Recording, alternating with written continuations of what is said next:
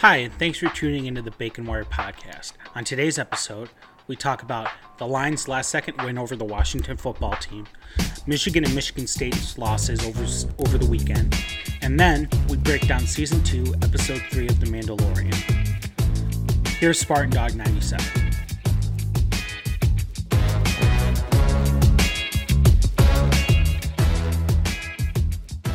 Thanks, Spartan Dog 97. When I'm not ticking off my advent calendar of days since 9/11, I'm Spartan Dog 97. Mitch is back with us again. Brett still got class for a couple more weeks, but Lucas is here. Guys, what's going on? Nothing much. Just enjoying another fun day on MSU Twitter. Absolutely, another wonderful day on Twitter. Rocking my Wisconsin Badgers beat Michigan's ass last weekend. Yeah, so we'll talk about Michigan and Michigan State here in the first half of the pod. We'll go to break, and then we'll talk about Mandalorian Season 2, Episode 3, and some other news that's come about in the comic book movie space. But first, we're going to do our customary 3 minutes of Lions talk. That always goes over 3 minutes. So I'm going to start the clock here. All right. Starting the clock now. And listen, like, they almost blew another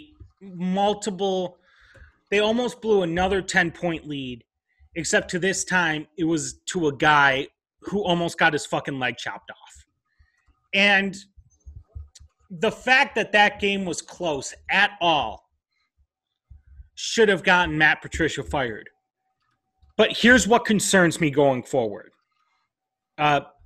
Big Cat, Barstool personality. If you listen to this podcast and don't know who he is, then I don't know what you're doing listening to this podcast. He always talks about the In the Hunt graphic.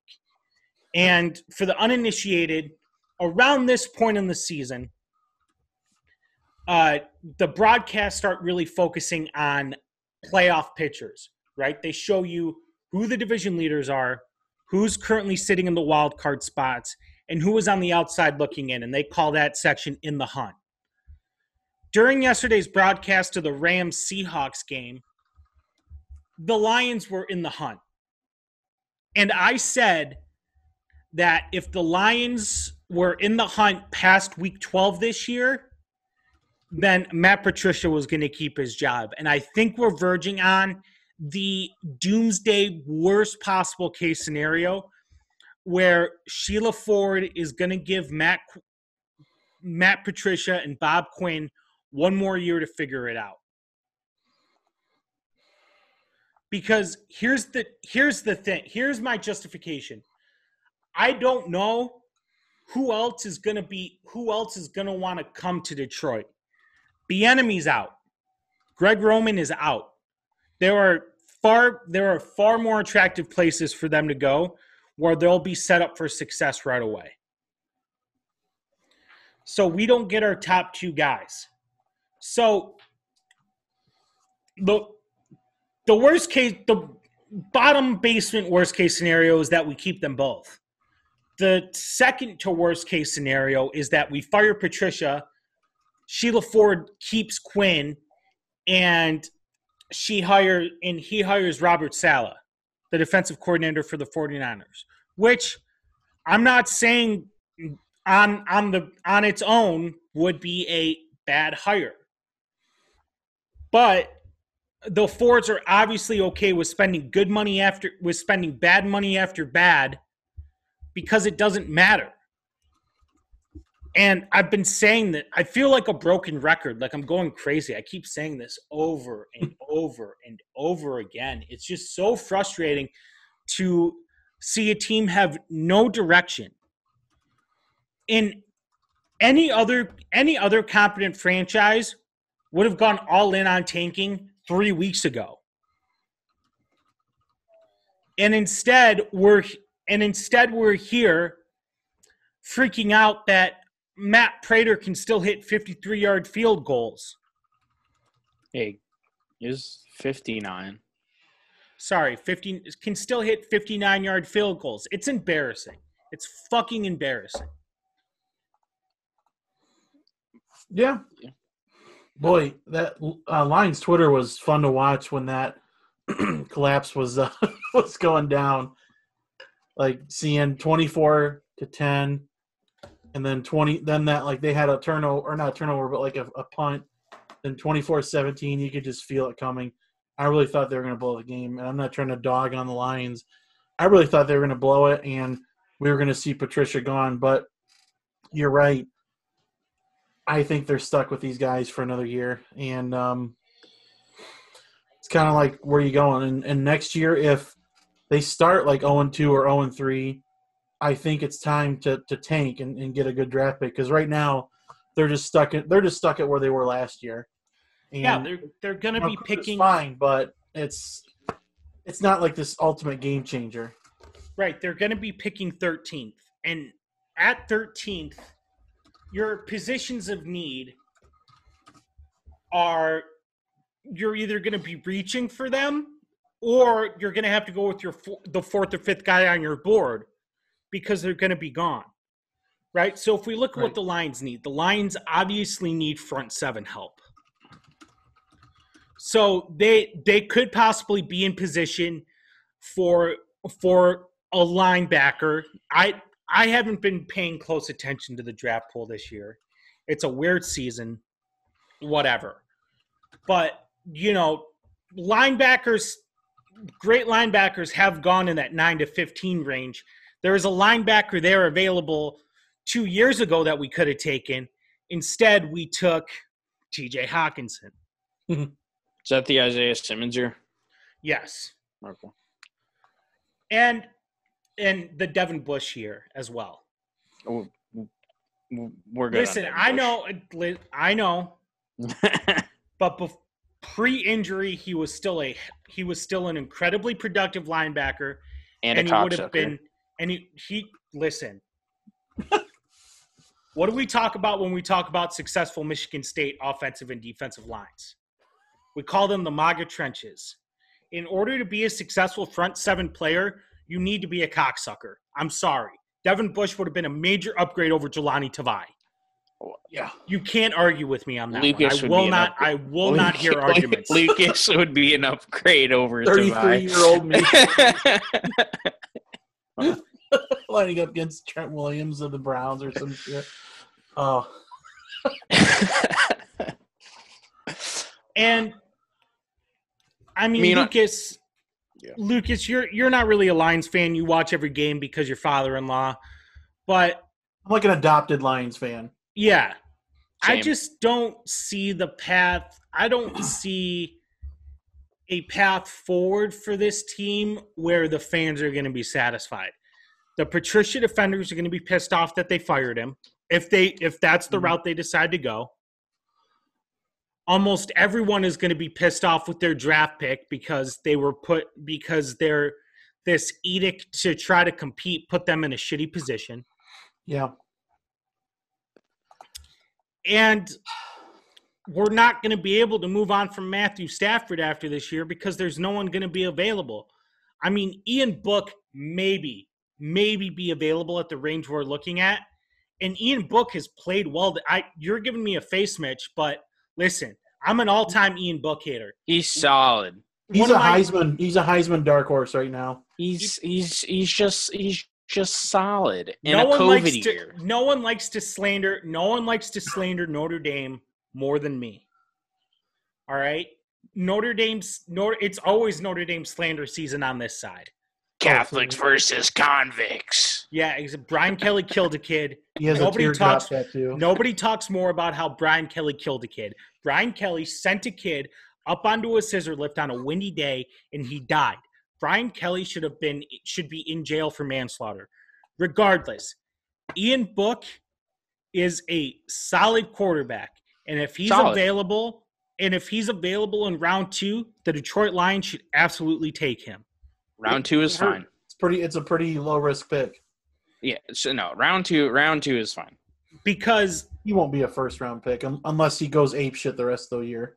Who else? So who are the quarterbacks and the quarterback needy teams? Trevor Lawrence, Justin Fields, the kid Trey from Lance. the kid Trey from North Dakota Lance. State. Ian Book. There's other people I'm forgetting I don't know if about. Kyle Trask would go pro, but if he wins the Heisman, he probably should. Rocky Lombard, no. Mac Jones. Mac Jones is eligible to go. He won't. But I don't know if he will. Outside Peyton Ramsey, I think is draft eligible. Yeah. Noah Vedral, the kid from Buckers. Yeah, Noah Vedral is eligible. I'm not sure he's going to go. Is it? Well, he gets a free year, I guess, technically, but he's a Correct. grad. He was a grad transfer, so. Okay. But like I just like there's 2 to 3 can't miss prospects in this draft, Right. quarterback prospects, and the Lions aren't going to be able to get either of them. Yeah. Well, like you said, the problem is that edict to make the playoffs, they're going to go 6-10 or 5-11, pick in that mid range where they can't get a franchise QB. They could be 6-5 after the next 2 weeks. Yeah, They no, should exactly. be Especially 6-5, with but then after that, the rest of the teams that's are in the that's what I playoff said. hunt. 6-10 or 5-11. It's like 7-9 is their ceiling. So it's just like, yeah. No, I mean, they're gonna pick 13th. But last thing I want to say is I really like how DeAndre Swift has progressed throughout the year. He's gotten better. And I mean, he's averaging a yard carry more than AP on obviously 27 fewer touches. But he was named the starter before the game. I think you've got something right there. I really do. If you start to tank and get another quarterback, I really think you have a piece to build off right there. Right, but the thing is, you need a tank. So if you're not gonna, Next year they will. If they start 0-2 or 0-3, I bet they will. Yeah, but because I mean, Patricia's gonna point and say, "Look, we went from 3 to 6," and then to be like, "Oh, we're gonna go from 6 to 1." He's gonna be coaching. Tanking in professional sports requires everyone in the organization to be on the same page from the top down. Right. And you the have to Ford trade family, pieces. yeah, you need to trade pieces who are possibly going to get in the way, and you're going to need to cut, and you're going to need to play players who you know aren't going to get you wins. Yeah, you have to trade Matt Stafford. You have to trade Matt Stafford. You're going to have to Adrian Peterson. You have to make Danny Amendola the number one target. Right. You're going to have to let Galladay walk. You're going to have to bench Hawkinson. You're going to have to do these things. I don't think Hawk makes that big of a difference. Let him grow. Yeah, I just don't think that the Fords are willing to do any of that. Right. Yeah, 100%. But it's just a shitty situation Lions fans find themselves in again. Yeah, I was going to say it's just being a Lions fan. Should I say this in an old-timey 50 Radio's narrator voice? Sure. Oi, the Detroit Lions are in a really sticky situation, see? That was a bad – I don't know what the fuck I was going there. But speaking of shitty situations, let's talk about Michigan State. I had a moment of zen this weekend on Saturday where after Rocky's first interception, I took a look at myself. I sat back and I went, oh yeah, this team's supposed to be ass. Right. Like we spent 7 months saying that 3 wins is the expectation and we were going to lose to all of the teams we've been losing to. And just because we lost to a Rutgers team that no one saw coming week 1, that all of a sudden the sky is falling. And, Couchburner put it great in an article he published in August. Like it's year 0 for Mel Tucker and the staff right now. We're talking, let's just have I gained some perspective. The good news is we might not have to watch them this week, so that's a positive sign. I want to watch. I don't care. I may only stick it out for a half, but like let them play, let them grow, let the staff get another evaluation. We're already starting to see attrition, so like I hope we play. Yeah, I mean that's a good point too, but it's kind of the same. It's kind of the same argument that I had with bowl eligibility, right? Last year, I didn't want to go to a bowl. Everyone was like, "Well, you need to get the young guys experience and da da da da da." I just didn't see it, and I really don't see the positives in playing this weekend. I really don't. I really don't see the positives in finishing this season. Rico Beard tweeted on Saturday afternoon that, more bad news for Michigan State fans. There might be 15 new starters next season. Oh, yeah. And I failed to see the downside in having 15 new starters next season. I understand where Rico's coming from, that these are 15 guys who are fresh to college football, fresh to the college experience, and have to learn on the fly.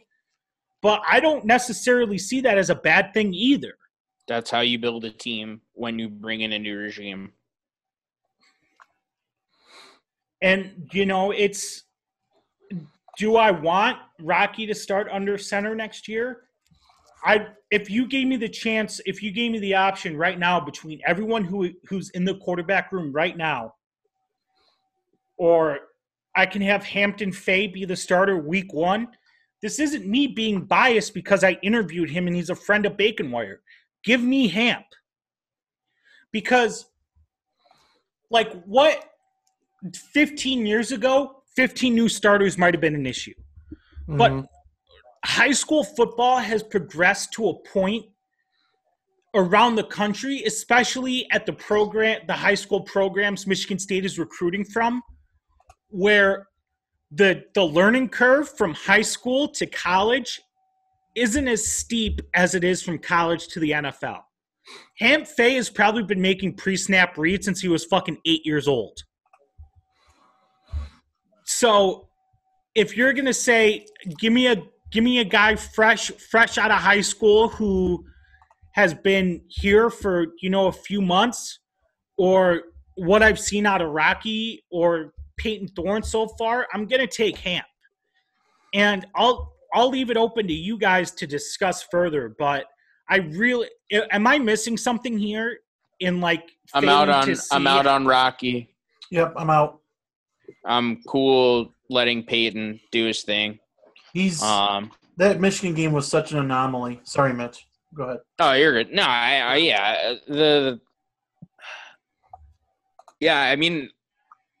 out on Rocky. I'm cool letting Peyton Thorne do his thing for the rest of the year. Apparently, Theo Day is not it. Transfer. All right. I would assume that Noah Kim will at some point transfer, especially when he gets beat out by Hamp day one. Mel might have to go get a Mel may have to get 2 quarterbacks. And another recruit, I'm not going to name him, but he was in the front of the pod, was in the DMs this weekend. He said, maybe next year we look at a grad transfer QB and let Hamp come in and learn for a year. Which isn't the worst idea either. No, honestly, that's probably the best case scenario. Yeah. I presented a scenario that would have happened under a D'Antonio regime where Rocky would have played. Rocky would have played. He would have kept Rocky in on Saturday. And that's one of the encouraging things I see. I don't like that the turnover bug is back. I am not a fan of the turnover bug continuing to plague our team. Yeah, it's alarming. That Jordan Simmons fumble on the first drive was disappointing. Well, I guess that was just a miscommunication between him and Rocky, but either way, that was a disappointing fumble. We actually looked like we had something going there. The defense played fine. I really thought they did. The defense, I can't. Yeah, I'm not putting anything on the defense Field, until the field offense position is is the consistent. story of the year for this team. They cannot start on a good field position. It is absurd how much they start like their own 10 or their own 5. It's crazy how much it happens. and I think, like, we saw it too. When the defense were put in normal situations, they held Indiana. I mean, Indiana got shut out in the second half.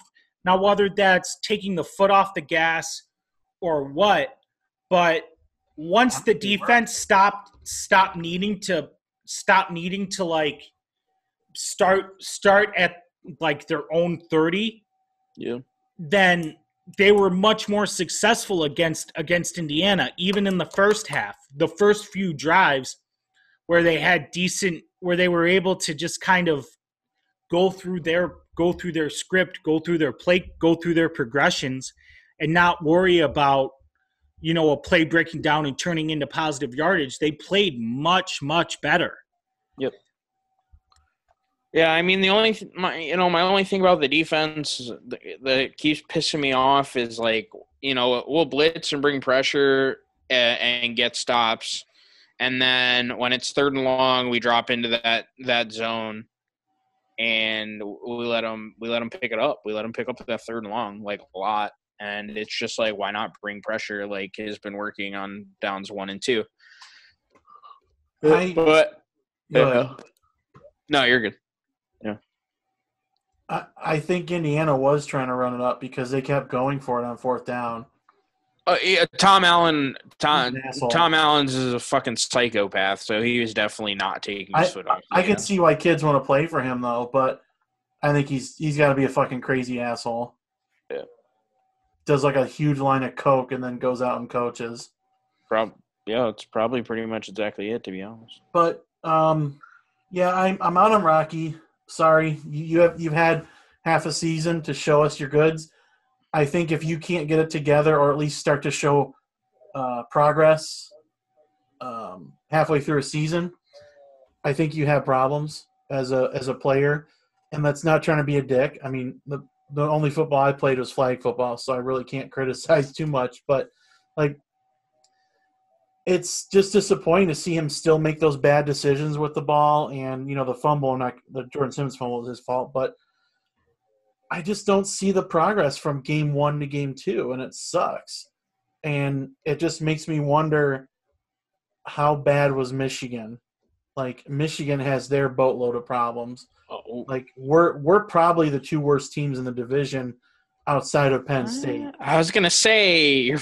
I mean, like Matt Sheehan of Locked On Spartans has been saying, at least we're in year 1 or year 0 of a COVID regime where the guy didn't get to work with anyone for the whole off season and didn't get to really recruit or anything like he would have normally because he came in February before a lockdown.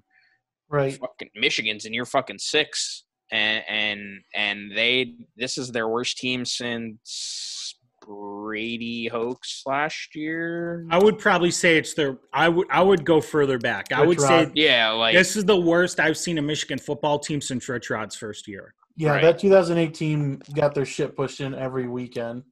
You guys, do you guys know what the record is? Real quick, just real quick. What was the record? 3-9. Shardy. Yeah. So let's talk about that. Let's talk about that Michigan game real quick. Oh my god.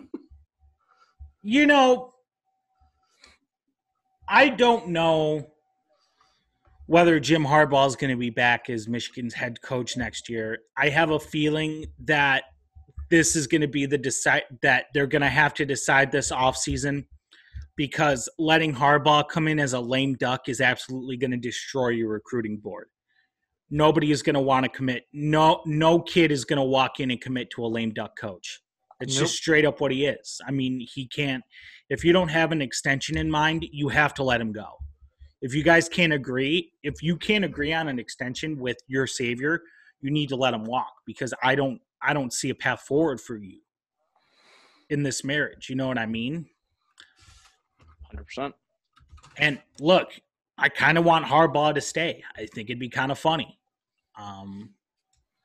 We have Michigan Twitter friends, and I have Michigan friends in real life, and they're all kind of saying the same thing. And it's like Harbaugh can stay or go. It really doesn't matter. Don Brown just needs to go.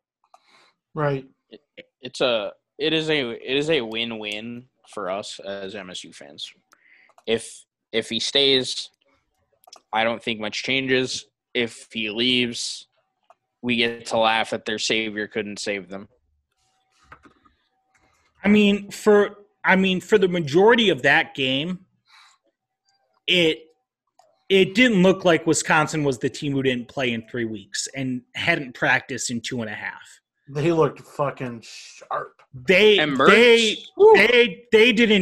skip a goddamn beat. They looked scary. And they didn't even do it how we did it. They did it with 3:30 on the ground. Yeah, they did that last year. They rushed for over 750, I think 720 plus yards against Michigan the last 2 years combined. Yeah, right, Jonathan Taylor owned them. Yeah. Owned them. Now isn't it that Joe Milton and Cade McNamara are battling for the job? You knew that was coming. This has been a theme in Michigan media for 25 years. Yeah. It's why Tom Brady hadn't been back to Ann Arbor since he graduated until 5 years ago, because U of M media tried to run him out of town. Yeah. You go back and you read those articles from 1998, 1999, 2000. Everyone and their mother were screaming for Drew Henson. Screaming. They were booing when Brady would be put into a game. And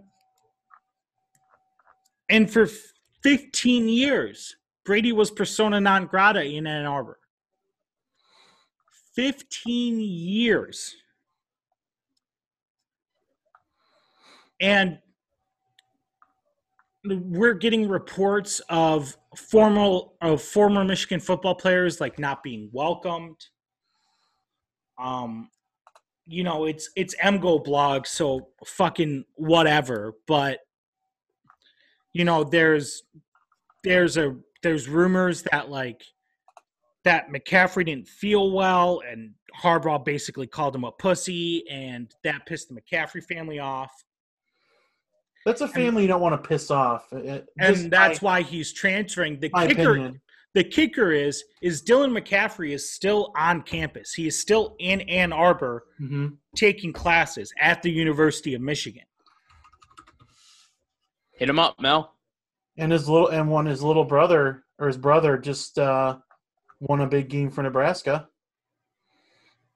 Yeah, And, Cade McNamara went in and led them to a touchdown. And, look, I'm not saying that Cade McNamara is signed, sealed, delivered better than Joe Milton, but it's fucking hilarious that happened. I'm not going to lie to you. Right. It's such a great narrative because, they just, would dog on Milton the whole game. We were having fun with that Heisman Photoshop of Joe Milton. It's a tale as old as time. It's happened for the last, ever since Rich Rod came, I remember it being every fucking year with the Heisman hype. And it's going to happen next year with McNamara for sure. And he's going to look good for a game or two and then get exposed. I'm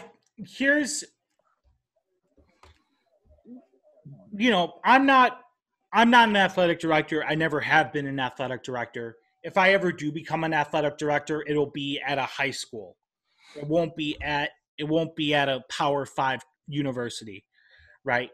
But at some point, you need to figure out what your identity is. And I think Michigan has for too long been playing this middle ground where they pride themselves on the fact that they take academics seriously. They make their athletes go to classes. Granted, it's in general studies degrees, but they make them go to class and all this, they make them be on campus and they do all this extra shit, right? Meanwhile, they pay their coach $9.5 million a year. So if I'm Ward Manuel, I need to have a come to Jesus talk with the Board of Regents, because one of two things needs to happen. Either one, you need to go full Stanford and go, you know what? Fuck it. If you don't meet the academic requirements to come to Michigan, we're not offering you a scholarship, and we'll just go 7-5, and our fan base can pump our chest about our academics and whatever. Or you need to go to the Board of Regents and go, look, we can't fucking compete with these guys. If you want us to get back to the top, we need to start doing online classes. Yep. We need to start having more flexible schedules. I mean, you roll your eyes, Mitch, but I guarantee you that's a big negative recruiting thing for other coaches. It is when they come and they go, you're actually going to have to, you won't get as much time to work on your craft at Michigan as you will at Ohio State or Penn State or, it's general fucking studies, dude. Mitch, I'm not talking about the difficulty of the class. No, that's not what I know, but you think they actually have to go? Do you think they actually go? Come on. But the fact is that it's not whether or not they actually attend classes. It's the fact that it's not online.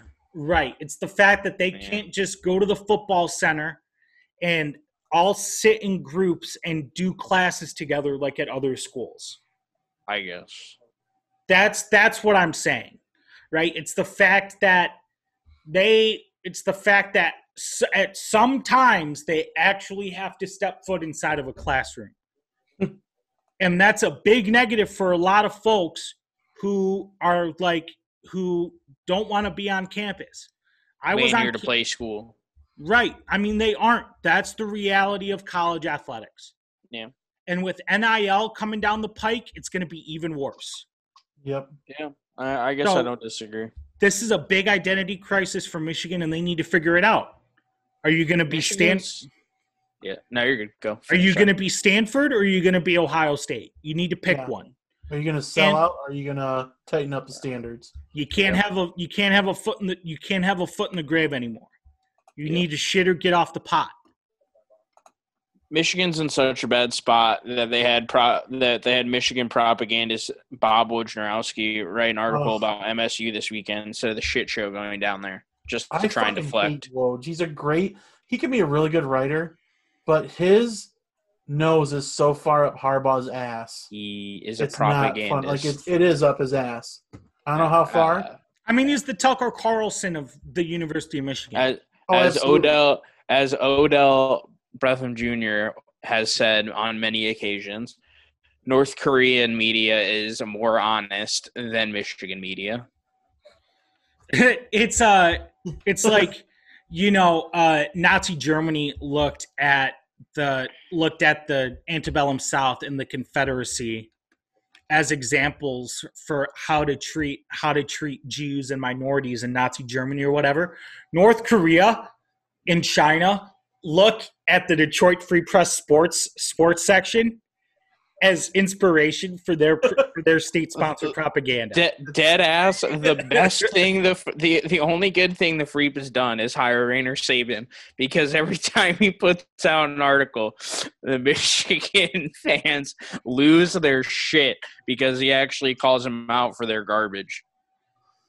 And I still think of Valenti's quote from 2 weeks ago when we all went to church on Monday afternoon at 2.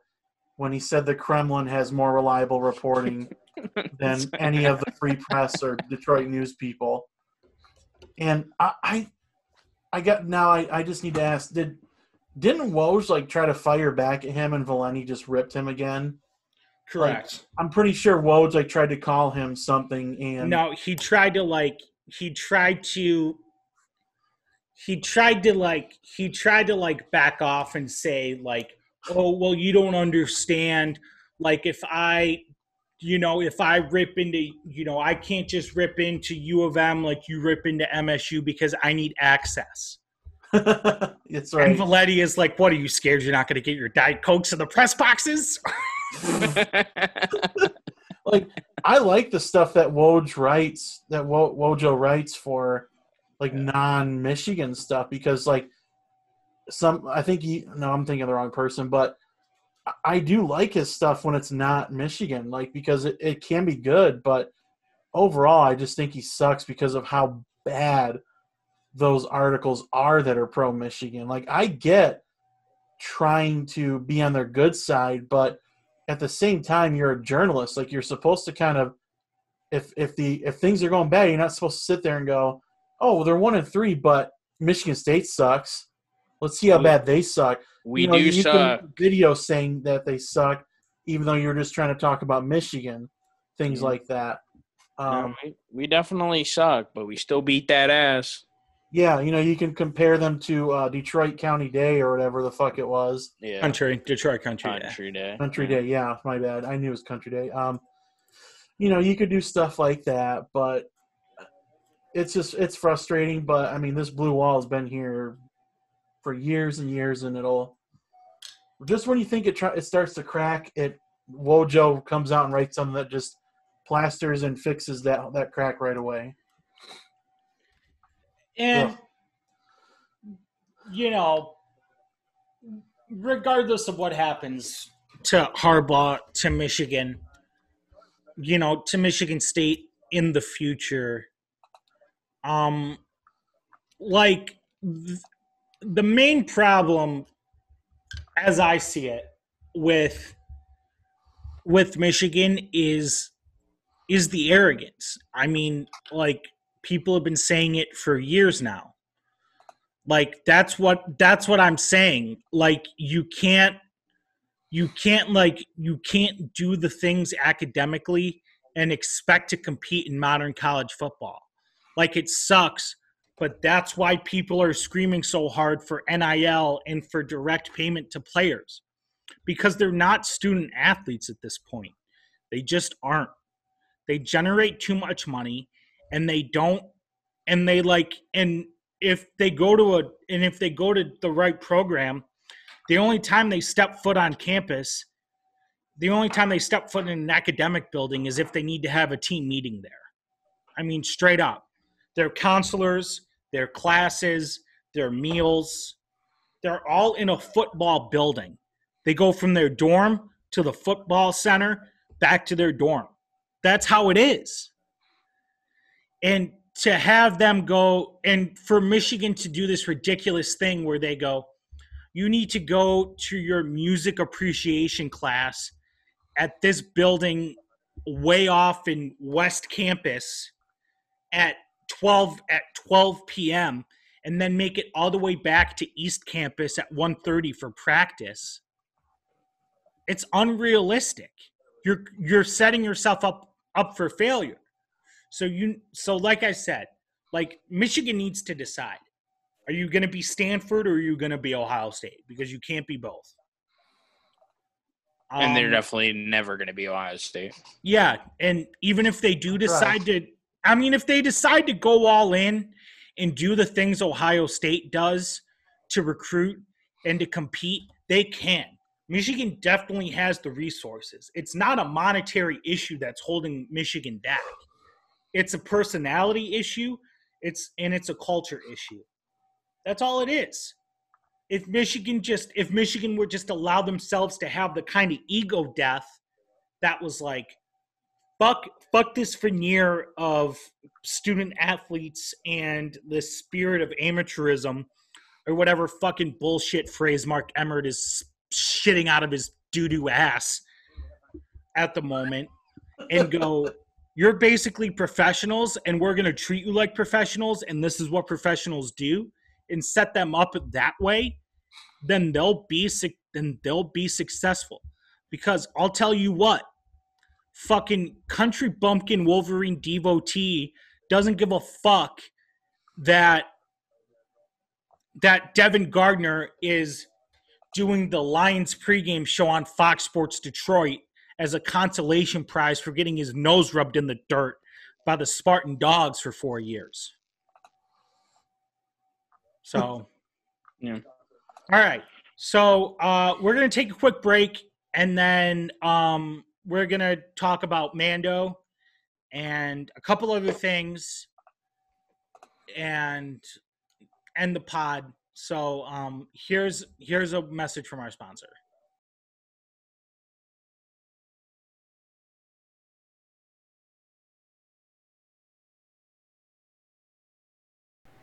Jinger balls to the walls, fellas.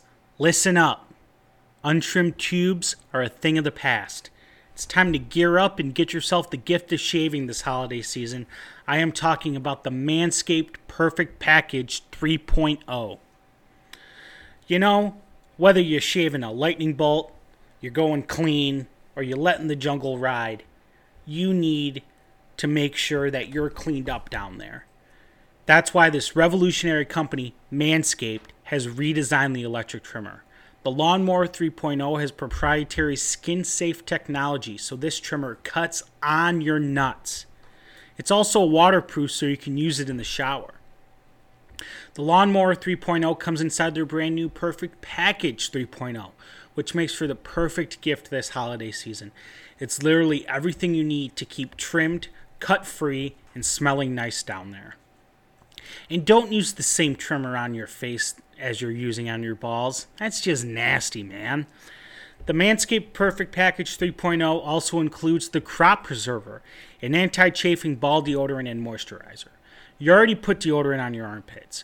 Why are you not putting deodorant on the smelliest parts of your body? And yes, your balls stink. Speaking of sweaty and stinky balls, I personally am thankful for their Crop Reviver. This product, along with the Crop Preserver, keep your balls from sweating, smelling, and sticking. And these products smells good. Their manly scent is attractive and will help set the mood, if you know what I mean. The Perfect Package will also come with a pair of Manscaped boxers that'll keep your junk feeling fresh all day.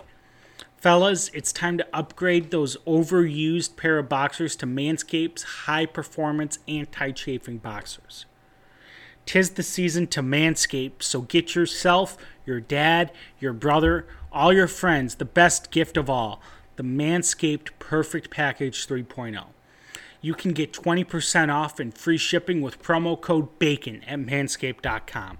Your balls will thank you. That's 20% off and free shipping at Manscaped when you use code BACON. Clean up your nuts and make Santa proud this year.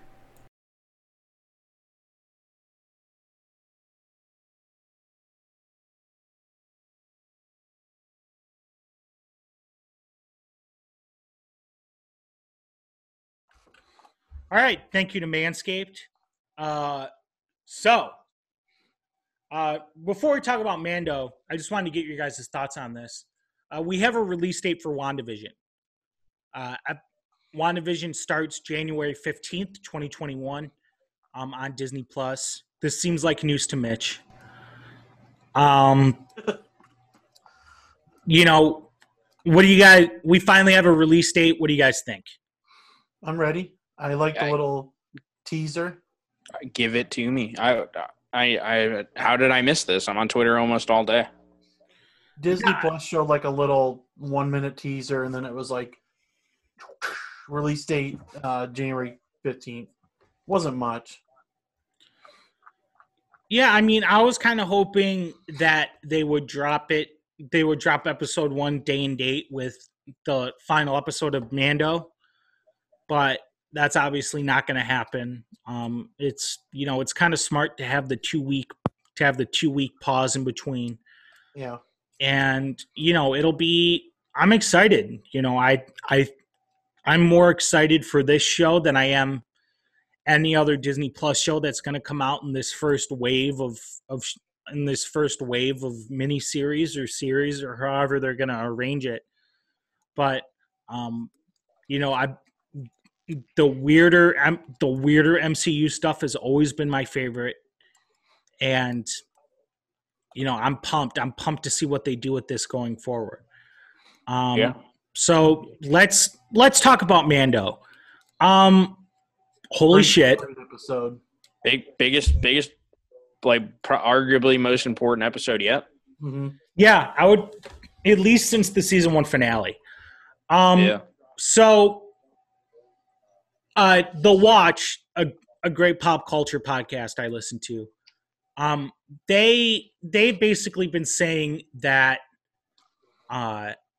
they've been spent a lot of time comparing The Mandalorian to the X-Files, where they'll be, just like your standard adventure of the week, right? Like procedural, just like Mando goes here, he encounters a problem, he solves the problem, he flies away. Mm-hmm. And there'll be like 2 to 3 episodes a season that are like lore episodes that create this bigger arc. And this episode was definitely one of them. Deep lore. Deep lore. So, first question for you guys.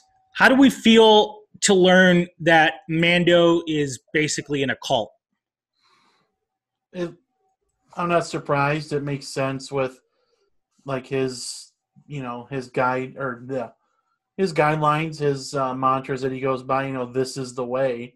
Sounds like a cult tagline, and the rules are like I'm never taking my helmet off. That type of shit. It lines up with it, and it was pretty surprising. But at the same time, you're kind of like, okay, I buy it. Yeah, I mean it's not super crazy to me either because if you watch Clone Wars, like the Mandalorians are split off into their own clans anyway, and like they each think different things about how Mandalore should be run and who's in charge, and they have their own factions, so it's not super crazy.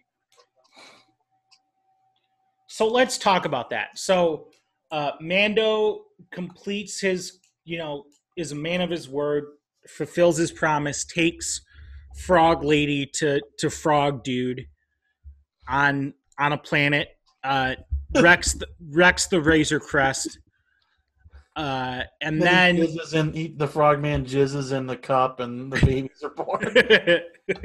Sorry, I just was like watching that. Like, did he? I just kept asking Cass, like, do you think he like just cranked it and then it went?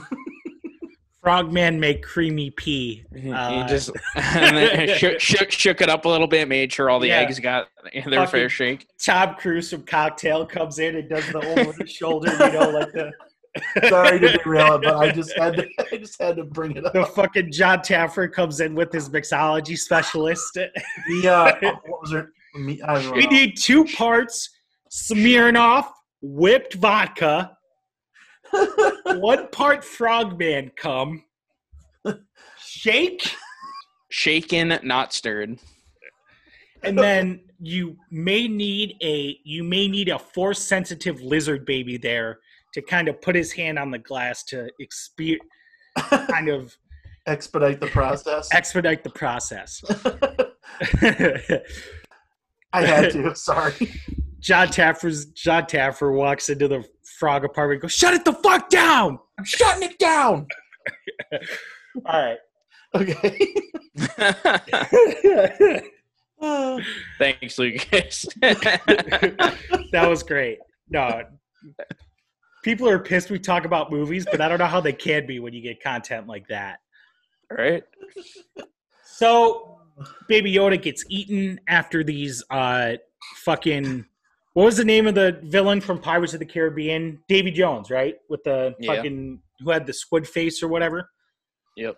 The fucking Davy Jones people try to, like, kill Mando for his armor, and then these other Mandalorians come in, and then we find out it's Bo-Katan. Mitch, I'm not that far in Clone Wars yet. Okay. So for the people who haven't seen Clone Wars, give us a quick background on Bo-Katan. She is the sister of the leader of Mandalore, who is kind of like long lost girlfriend of Obi-Wan Kenobi. So I'm drawing a blank on her sister's name, but she is the leader of Mandalore.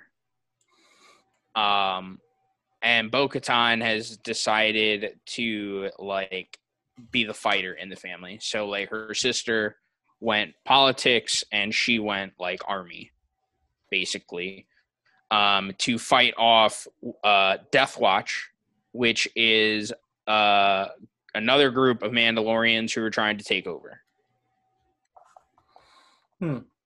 Pretty much what it boils down to. So from what I've understood in my research, Death Watch this isn't a perfect one-to-one comparison, but they're basically like the ISIS of Mandalore. Yeah. Okay. Like religious extremist. Yep. Okay. And he's freaked out. He's like, what the fuck are you doing without your helmet? Like, why'd you take your helmets off? Like, you're not supposed to do that. And they're like, oh, we get it. Like, you're in this cult that sprung from the Death Watch, as far as I can understand. Correct me if I'm wrong. That's what it sounded like, yeah. So apparently, like after the Empire was destroyed, it's just been one giant power vacuum. We kind of saw that last episode that kind of hinted at it with those two X-Wings who are like, this is Republic space. Like, you need this shit, that shit. Yep. And they're stealing weapons from Mandalore, and we need to go back and we need to claim Mandalore.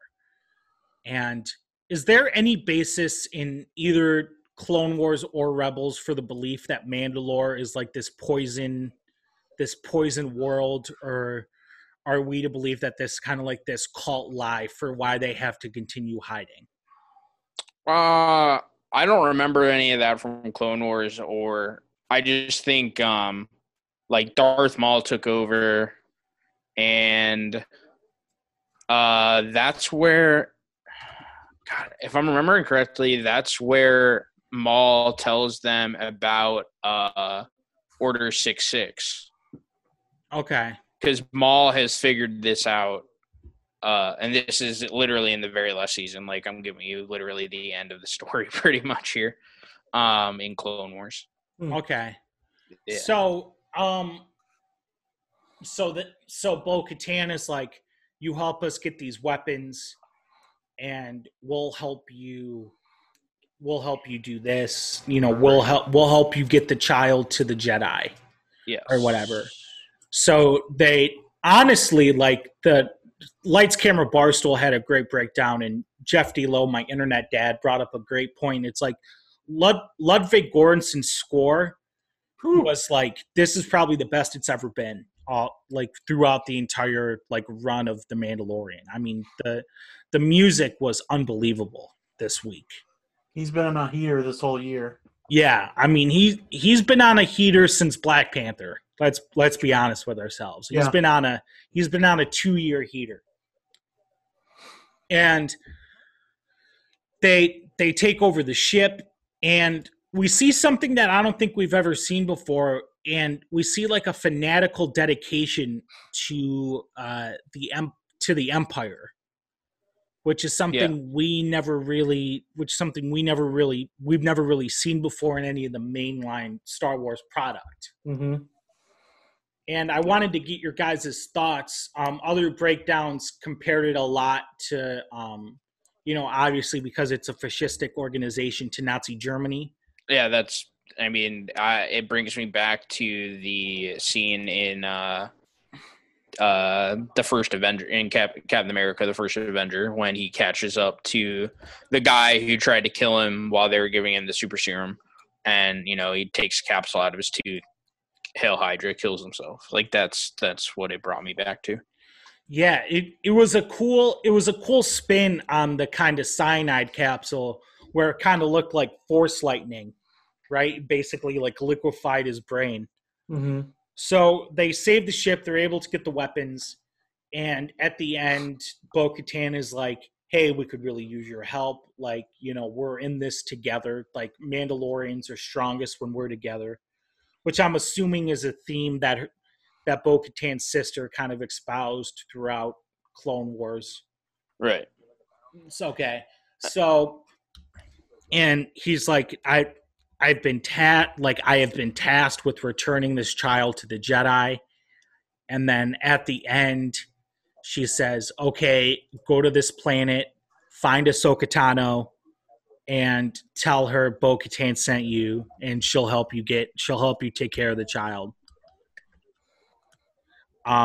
For the uninitiated, Ahsoka Tano is probably the most important character in the Clone Wars. She is the main character. She was the secret apprentice of Anakin Skywalker, and goes on to play a much bigger role in Rebels, as far as I can understand it. I think I'm just gonna watch Ahsoka's arc in Rebels. I'm not gonna bother with the entire show. But Mitch, for someone who's been kind of in this stuff for years, how pissed are you going to be next week when when it's a filler episode and Mando goes back and takes Baby Yoda to Greef Karga? I'm going to be so angry because Ahsoka Tano, in my opinion, is top 5 good person force wielder. I don't want people get pissy when you call her a Jedi because she technically never finished her training, but top 5 good person force wielder. Excuse me, sir, Mr. Mitch. Yeah. She is not a Jedi. She's right, yeah, exactly. Wielder. Yeah. If I've said it once, I've said it 1,000 times. No group of people on Earth hate Star Wars more than Star Wars fans. It's never good enough. Yeah, it's never. Yeah, no, she's incredibly powerful, and just she's fucking awesome. I cannot wait. And then one thing that you probably don't know because you're not there yet. That before, I think it was before she talked about Ahsoka, is what they needed those weapons for. So yes, they need those to help take over Mandalore, but what they really need it for is to go find Moff Gideon and get the Darksaber. Correct. I forgot. Moff Gideon, Space Gus Fring. There's Space Gus Fring. There's Superhero Gus Fring.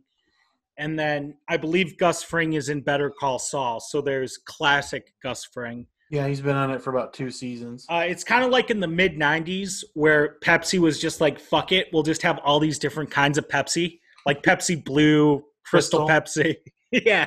It's just Gus Fring and like everything. Great actor. Yeah, no, great actor. But like I watched Do the Right Thing this summer, and you watch him as bugging out, and you're like, what the fuck is that? Like, it doesn't. He's in it? Yeah, he's bugging out. Oh my god, I still need to watch it. Oh, unreal. Yeah, but for those who don't know, the Darksaber is there was a Mandalorian years and years ago, like thousands of years before the Battle of Yavin, who was also a Jedi, and he created a special lightsaber that looks like a black sword, which we saw Moff Gideon use at the end of season 1 to get out of his TIE fighter. Yep. So truly, whoever wields the Darksaber will be recognized as the leader of Mandalore. So for insufferable 28-year-old liberals who listen to the podcast, the Darksaber is the Elder Wand. Yeah, pretty much, yeah. And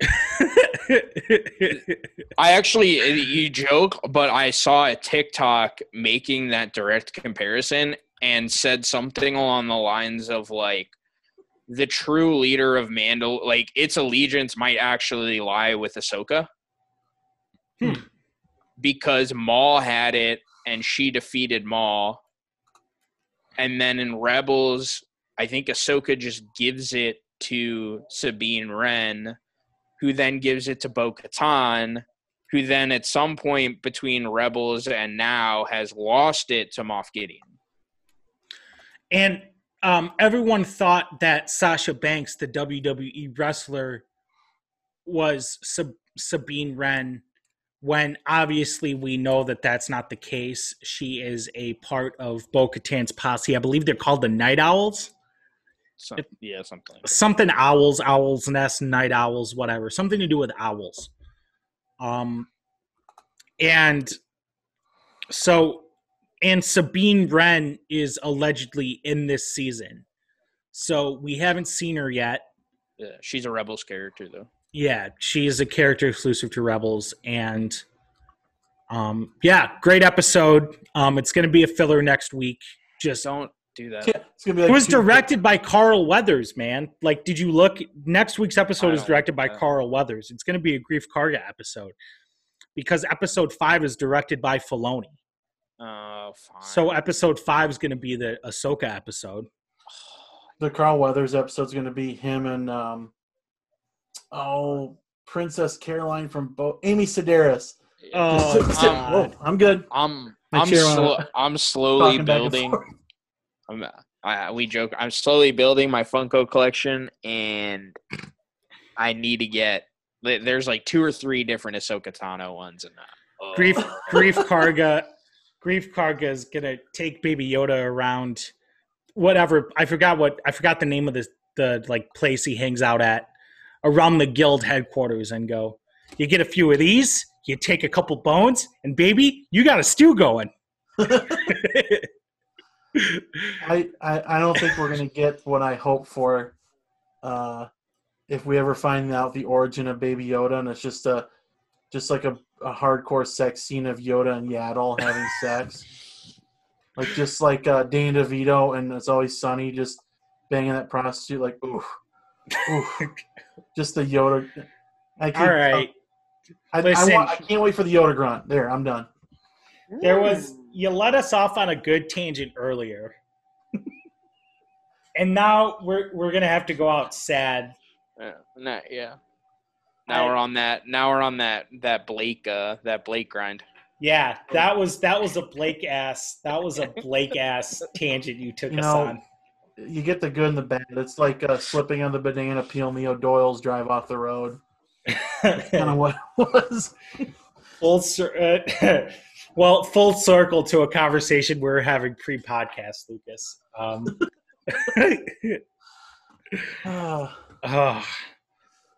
Ned Flanders. Now you got me bummed out. We're gonna get a filler episode on Friday. I mean, look. I know they can't all be full of lore and wonderful. You need some filler, I guess. Oh my god. What am I gonna do with Couchburner, man? Who is he fighting with now? Same shit, different day. I don't want to talk about it. All right.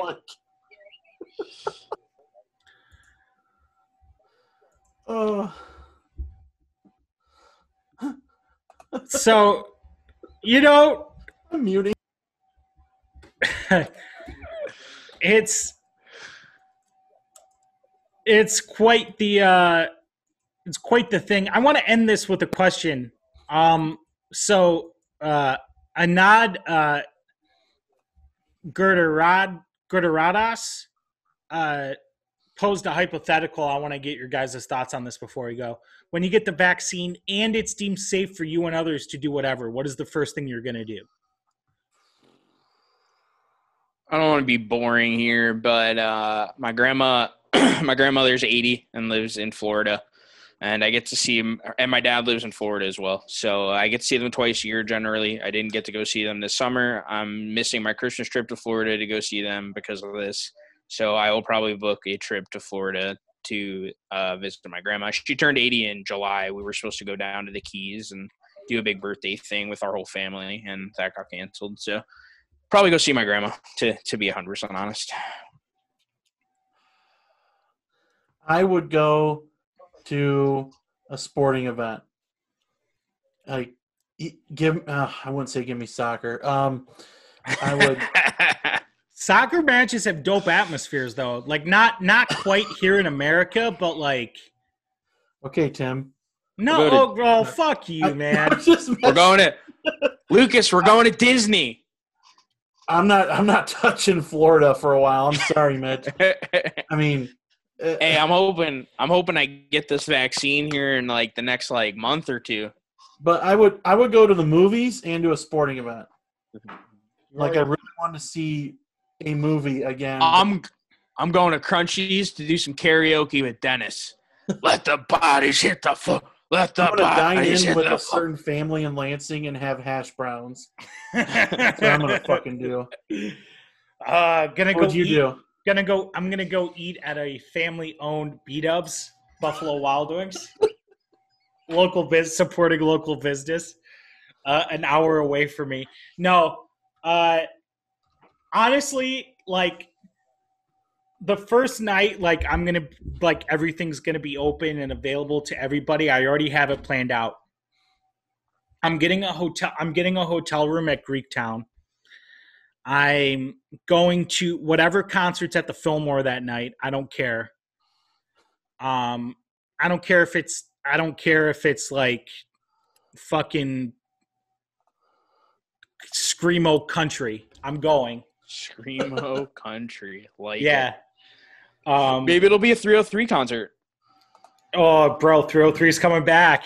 They're coming back. I just watched their music video like a little bit ago. It was fucking weird.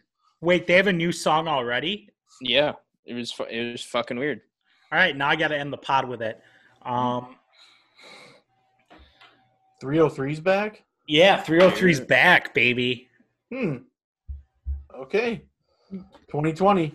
Hey, Lucas, tell your boyfriend if he says he's got beef that I'm a vegetarian. I ain't fucking scared of him. I believe they stole that line from our friend Big Sav. I'm a fucking vegan cyclist, and I ain't fucking scared of him. Was the original lyric. Oh, that was so good. No, I'm gonna get rip roaring hammered downtown Detroit. Go to the casino. Go to a concert. Fucking wild out. Go ape shit bananas. You know what? I might even come up to East Lansing and go to Rick's just for shits and gigs. You know. I can't wait to go to Spartan Stadium again. Yeah, or go to the Breslin, and just fucking bar crawl after. That sounds that's the move. Bonnie Bates suits up for his first game as a Michigan State Spartan. The Breslin Center is rocking. Ooh. Hell yeah. He's not stepping on the court, Shardy. Yeah, Shardy. They're going to be so mad. Joshua Langford isn't starting either. Did you hear? He's not starting. Yeah. Do you They're think Joshua Langford? They're going to be so mad when Imani's here for 2 years. They're going to be so mad. All right. Mitch, thank you as always for coming on. And filling in. Always here for some Mando talk. Yep. We'll be back next week. We have an interview with Tyrell Henry, so stay tuned for that. Big 2022 receiver target for Mel Tucker and the Spartans. It's looking good right now, but yeah, it's obviously looking. Yeah, we'll see. So, fellas, go green. Boy, go Sponge. Yes, sir. The jean jacket with the t-shirt underneath. You tell your boyfriend if he still got beef, that over time it's gonna give him heart disease. So say cheese, take a picture for me. So say please, and you can take it for free. So say cheese, take a picture for me. So say please, and you can take it for free. Lonely machine. I open my phone and you're in my DMs. Why do you think that it's cute to be creepy? You call me dude